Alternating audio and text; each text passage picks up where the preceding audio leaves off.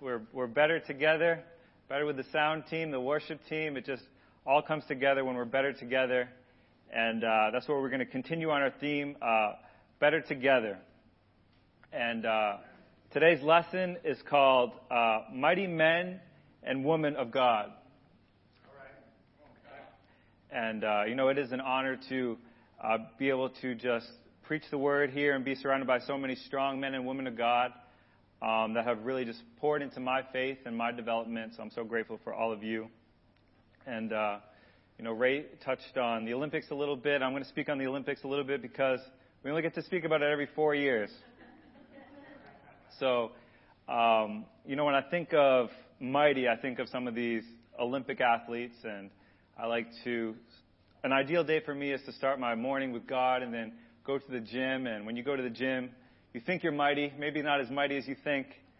But some people that really are mighty, we'll take a look at is these Olympic gold medalists for weightlifting, China's Li Wenwen and Georgia's Lasha Telekasez. And that's a look at them right there. And Li Wenwen has a gold medal in 3 Olympic records. And Lasha, he broke the records in snatch, which is taking, 490 pounds and just lifting it over your head like that, 490 pounds. And also, he has the record in snatch, in the clean and jerk, which is taking 585 pounds over your head. And, you get 3 lifts for every lift. So every single lift he gets, he's re-breaking his own record. And he's just making the bar just look like this little tiny toothpick. And, these are, Lasha might be like this modern day physical warrior. But what is it to be, the spiritual warrior, the spiritual mighty man or woman of God? And the definition of mighty is possessing great and impressive power or strength, especially on the account of size. But we're going to look at what this means in the spiritual sense. And I know some of us, we might not feel like we're mighty warriors of God, mighty men and women of God. But these people that we're going to look at were warriors, but God didn't necessarily, they didn't see themselves as warriors. These were people who were, they were homeless, they were in debt, and they were just serving, and God saw them as these warriors. So today, maybe if you don't see yourself as this mighty warrior, you can see yourself as someone who is, striving to be there, and God looks at you and says, this is my mighty warrior of God. Let's see here. Let's pray as we get into this. Father God, thank you so much for allowing me to just deliver your word. Thank you for everyone here that is just listening, God. I pray that they have ears to hear and ears to decipher really anything that's not of you, God, that comes from my lips that is wrong or incorrect, God. I pray, God, just for the words to be your words, God, and whatever is not, they can decipher, God. Thank you for this body of believers, these people seeking, God. We just pray, God, that the truth be told, God. In Jesus' mighty name, amen. So we're going to be looking at 2 Samuel 23, and I just want to give everyone a little context of what's going on in 2 Samuel 23. So David is anointed king. So there's a gap period between when David is anointed king and when David is actually recognized as king. So we're in that gap period right here. And in that gap period, David is he's trying to fight for his life. We know that Saul, the current king, is trying to actually kill David. So God places 30 men to protect David. And we're going to focus on 3 of these men, 3 of these warriors, to see how we can also be mighty men and women of God. All right, so we'll get to the best part, the scripture, the word of God. In 2 Samuel 23:8, it reads, "These are the names of David's mighty warriors. Joseph Bashebeth, a Tachmonite, was chief of the 3, and he raised his spear against 800 men, who he killed in one encounter." So this man is that warrior in the physical sense, but also in the spiritual sense. Going to war for God, killing 800 men. You know, I don't know about you, but if you're going to war and you kill one person, 2 people, 3 people, your confidence is just going to go up higher and higher. I don't know what he felt like at 300 men, 400 men, 500 men. You just see this guy just going at it, right? And his confidence must be so high. And so that's my first point, that you got to have that confidence that God is with you. God is with you at all times. And God is our friend. He loves you. And why do we have this confidence that God is always with us? It's not because we're so great. It's because the God that we serve is so great. And, you know, to really adopt that mindset is, if God is for me, then who can be against me? And I think, you know, this man here just had that confidence that God is with me. And we should have that confidence.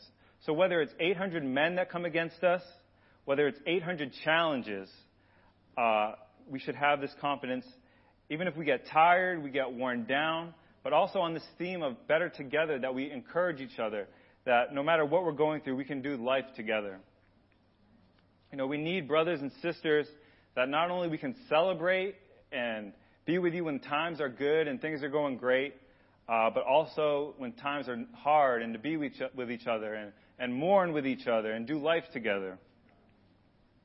And, you know, there's times in our lives where we do have sin or faithfulness, and we have to confess to each other. And that's all part of this Christian walk, is having each other to hold each other accountable and be mighty men and women of God. And let's look at our second mighty warrior to help David, and it's in 2 Samuel 23, 9 through 10.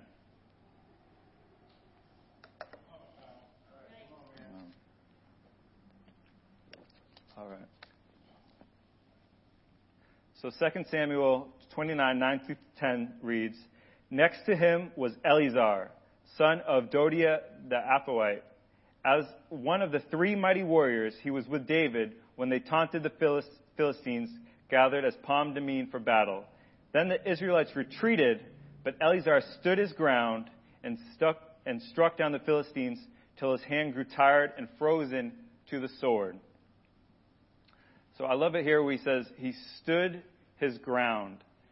See, Eleazar is going the opposite direction of most people. You know, we got to go the opposite direction of the world, which is my second point, to stand your ground, to stand firm in your convictions. The Israelites, they retreated. They changed directions. But Eleazar, he's on this mission. He's going to fight the good fight of faith. And, you know, we can think of that practically today when culture is all going one way.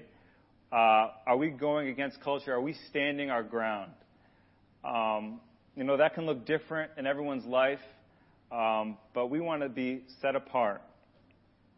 My question is, what convictions are you going to stick with this year? You know, I know, January is obviously the start of the new year, but sometimes, like the fall, when we go back to school, that can seem like this new year. And what are those convictions we're going to stick with this year? All right. Falling into sin, it just starts with a little compromise of those convictions. Usually we don't get into this big sin. Usually we just let a little sin in, and it gets bigger and bigger and bigger. You know, and I know as a church, we do have to stick together, and we can have different convictions, right, on different roles that we have. But one conviction that I just pray that we never compromise on is that Jesus Christ is Lord. And just check up on each other. We're better together. Check up on our convictions, you know, how we're doing in different areas. And that just goes for everyone. That goes for myself being trained in ministry. You know, Aaron really called me higher. I don't know if he remembers this, but he called me on the phone. He's like, "Bro, you sitting down?" And, you know, he was just telling me, like, just things I should just be aware of. And, you know, it doesn't matter if you've been a disciple for 20 years, 30 years, if you have a position of leadership, or you're just starting out in your faith journey. We need to be able to hold each other accountable and stick to those convictions that we set for ourselves. And, another conviction I have is purity. And some of you know that I'm getting married next month. Amen. And amen. Thank you. I posted a picture on social media about kind of on purity and saying, it'll be my first kiss with my fiance on our wedding day. And I think you can kiss before marriage. I'm not getting into all that, but the whole point was purity. And my friend from high school, which people they watch your social media whether you think they do or not. I've had lots of people. It's a huge fishing pond, really, social media, whether it's in the long run or right away. But one of my friends from high school, he called me and he was like, "Hey, bro, is that true?" And I haven't talked to him in a long time. We've been starting to talk once a month now. But he's like, "Is that true?" And I said yes. And he was telling me my friends from high school were kind of making fun of me. But at the end of the phone call, he said, "You know what? I respect it, And even if the world doesn't respect it, it's your relationship with God. And it doesn't matter what they think, what the world thinks. And that's the same thing with Eleazar. He's going the opposite direction of everybody else. He doesn't care, if you want to make fun of me, you want to think this or that of me. It's me and God, and we're doing this, right? Yeah. And, we can say, well, the world, they look like they're having so much fun, right? They're doing what they want, when they want, with who they want. But we have to remember that, our eternity is in heaven. So when it looks like, they're having so much fun, if they don't repent, this is as good as it gets for them. And, it's not that fun. It's not, especially if this is it, because we have this eternity to look forward to. So just to keep that in mind, are you willing to be different? Are we as disciples willing to be different? And not just different just for the sake of being different, but for the sake of the gospel. Do you believe that you can really be different? And sometimes it can be hard to be different, but that theme, again, of better together. Together, it's easier to be different. And last night, some of us from Uplift, we got together and we were watching The Chosen. If you're familiar with The Chosen, it's basically short, maybe 45-minute clips of Jesus and his ministry. And I'm thinking what 20 and 30-year-olds are really just on a Saturday night just watching these videos of Jesus, right? And even for a second, there was a Manny Pacquiao fight going on, and Victor invited me, and I'm like, man, why aren't I watching this fight right now? But, I really had so much fun and just watching this life of Jesus with friends. It was so refreshing. And Gian was there. I don't know if Gian's here today. Amen. And, it was cool to have him around. And if you don't know him, I encourage you to get to know him. He's back, and he's very, funny. But when we prayed after, this man is very deep. This man is very deep. So I encourage you to get to know him. But, there is a time and place, obviously, for, watching sports and doing all that. I'm not saying that. But there's a time to just be a little different from the world and be in love with Jesus. Amen. And let's take a look at our third person of God that we can learn from in 2 Samuel 23, 20 to 23.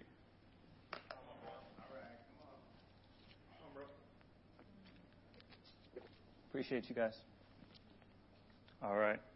It reads, Benaiah, son of Jodiah, a valiant fighter from Kabzeel, performed great exploits.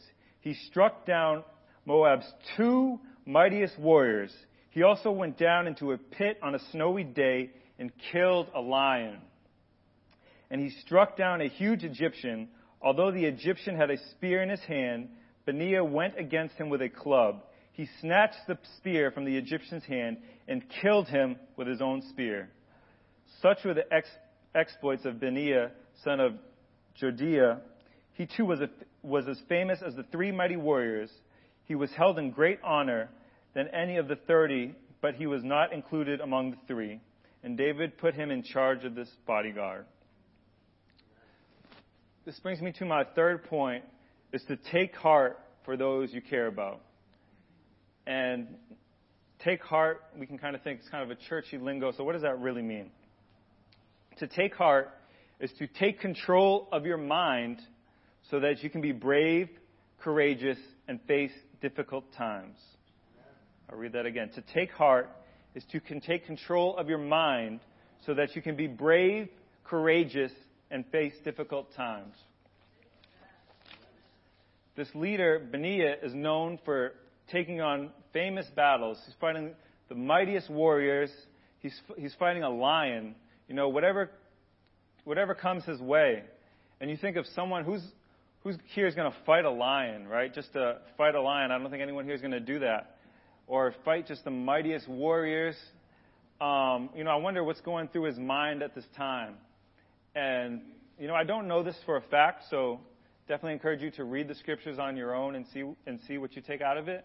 But, to fight a lion, you got to think I have to think he's doing this for the greater good, for those around him, because he's taking heart. You think of a lion or the two mightiest men, you probably wouldn't just fight them, but maybe if they were harming your family, your kids, your best friends, then you'd at least think about it, right? And amen. But that's that physical warrior. But how can we be a spiritual mighty man or woman of God? Sometimes we just have to hear our friends out, hear them cry out for help. When they're mourning, to be with them, to aid them, to help them. And, I can be very guilty of just being with my friends, and I just want it to be light and have a good time and laugh. But sometimes that's not what they need. Sometimes they need you to listen. They need to talk it out and not just change the subject right away, but sit with them. And, sometimes it's not going to be all resolved in that 2 hours. It might take, a week, a month, years, but we're still got to be willing to pray for our brothers and sisters. And, just an example of someone taking heart. My fiance, a few months ago, she was here for me when my grandmother had passed. And, anyone can take heart for you. It doesn't have to be a fiance, wife, husband. It can be a close friend, family member, a roommate. It can be anyone. But she was really just taking heart, being courageous, just listening to me in these hard times.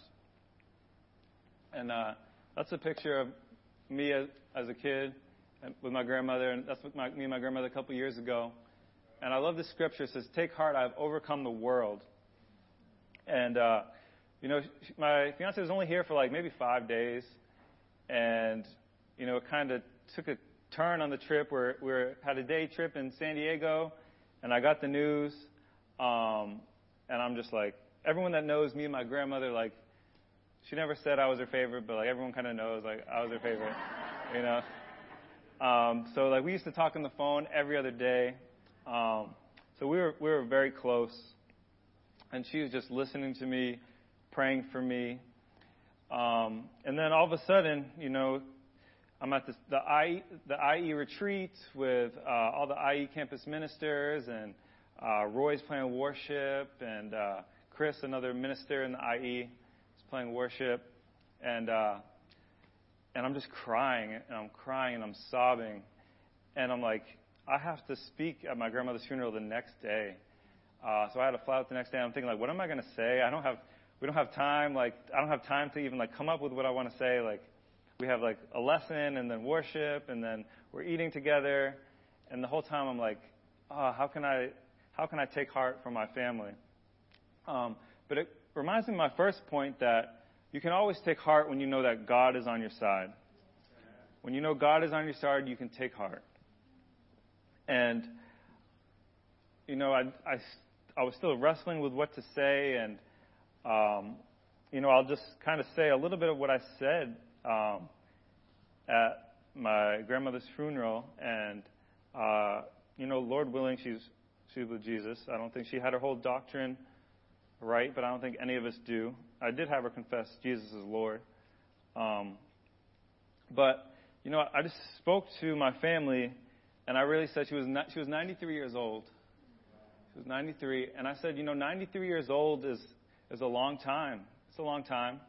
But, when it goes back to that eternity that I was talking about, 93 years is a very short time. When you look at 93 and then you have the rest of the time. So, I'll encourage them, and I want to encourage you guys that maybe don't know God yet, if you still know God, to keep on reading your Bibles, to just see what the Word of God says for yourself, because you don't want to get to the end and then say, I'm going to figure it out now, because it's too late. It's too late. So you really want to see what the Bible says for itself.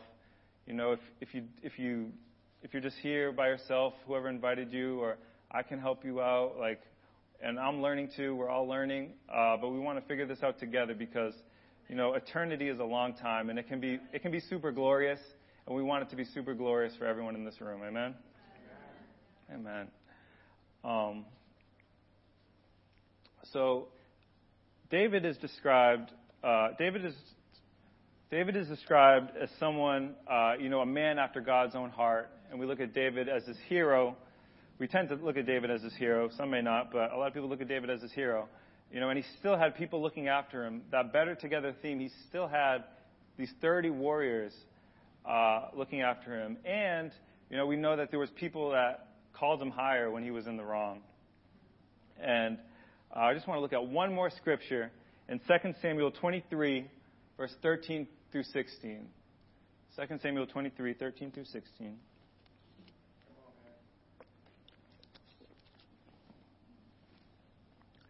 During harvest time, 3 of the 30 chief warriors came down to David at the cave of Adullam, while a band of Philistines was encamped in the valley of Rephaim. At that time, David was in the stronghold, and the Philistine garrison was at Bethlehem. David longed for water and said, "Oh, that someone would get me a drink of water from the well near the gate of Bethlehem." So the 30 mighty warriors broke through the Philistine lines, drew water from the well near the gate of Bethlehem, and carried it back to David. But he refused to drink it. Instead, he poured it out before the Lord.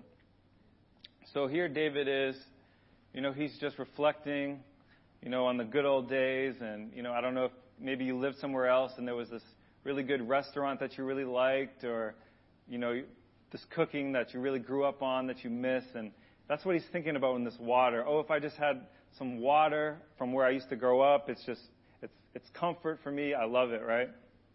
And I think we can learn something from these mighty warriors. They go out and they go 8 miles to get this water. And, they don't do it because David says, "Hey, I'm your king, get me this water." They do it out of just love for their king, out of respect, out of, like I said, that love they have for their king. And I hope that, you're here because of love for your king, Jesus Christ, right? They don't have to get this water for them. You don't have to be at church. I hope you don't feel like, I have to be at church right now. No, you get to be at church. You don't have to read your Bible. You get to read your Bible. This relationship with God is so good. It's so good. And, it's not a burden to them. And, this relationship with God shouldn't be a burden to you. God doesn't want you to just come to church and be a church goer and say, I'm just a church person, right? If we meet someone at work or school or, at the gym and we just, I go to church, it's not really that moving. It's not going to want someone else to go to church. But, if you have that relationship with God where you just love spending time with God and listening to worship music, and we're here and we're singing songs to God, and you tell someone that your love for Christ, they're going to feel that. And, I'm excited to go on campus with Josh soon, and Josh loves the Lord, and just to share our faith on campus, and whoever wants to share their faith on campus, because God is so good, and we want Him to be known. And, they got the water together. The warriors were together, and I'll share a story about, how I just wasn't feeling like I belonged. And maybe some of us, we don't feel like we always belong. Maybe we're not good enough. And this was the this is a retreat with the LA campus ministers, and I just felt like there's a difference between being a disciple and being in ministry, right? As like in ministry, you have to be good at like planning big events for like all the LA students, or you have to, just because I'm a disciple doesn't mean that I'm going to be a good preacher. That doesn't mean that. It doesn't mean that I'm going to have all these thought-provoking, like, just things to say in these meetings. In fact, none of these things, all these things I'm working on, right? And like I said last week, Cody's at Lighthouse with David Molina, and he's here. He's been a campus minister for 7 years. I'm trying to compare myself to David. Kenny's in this picture. He's got his master's in divinity. Who else is here? Kyle's a kingdom kid. He grew up in the church. He grew up in just the LA churches. And I'm thinking like, wow, like, I'm having this doubt and Satan is getting in my head. But that theme of better together and having each other. And I know some of you know Stephen, who is campus minister now in Riverside and Rancho.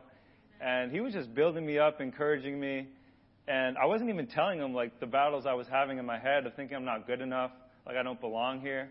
But he was just building me up. And sometimes we need to build each other up without even having to find out what is going on. Just have an encouraging word to say just because you're filled with the Spirit. So yeah, we're just better together. But yeah, I just want to encourage you that God does want that personal relationship with you. And if it's been a little rocky, it's okay. We've all had those times where it's not where we think they should be. But God is a loving God. He's a forgiving God. And He just wants to just draw closer to you. He really does love you so much. And yeah, it's just a blessing to have that relationship with Him. And I know He wants the same for everyone. And I know a lot of people who have great relationships with God. But in conclusion, just to be confident in that God is always with you. Even when you feel like you don't belong, even when you feel like you're not good enough, even when you have doubt or fear, God is always with you. To stand your ground, to keep your convictions, because, the world is going to change its convictions. You can't even say the same things that you could say 10 years ago. You can't, even styles change, dress change, politics change, everything changed, but Jesus is the same yesterday, today, and forever.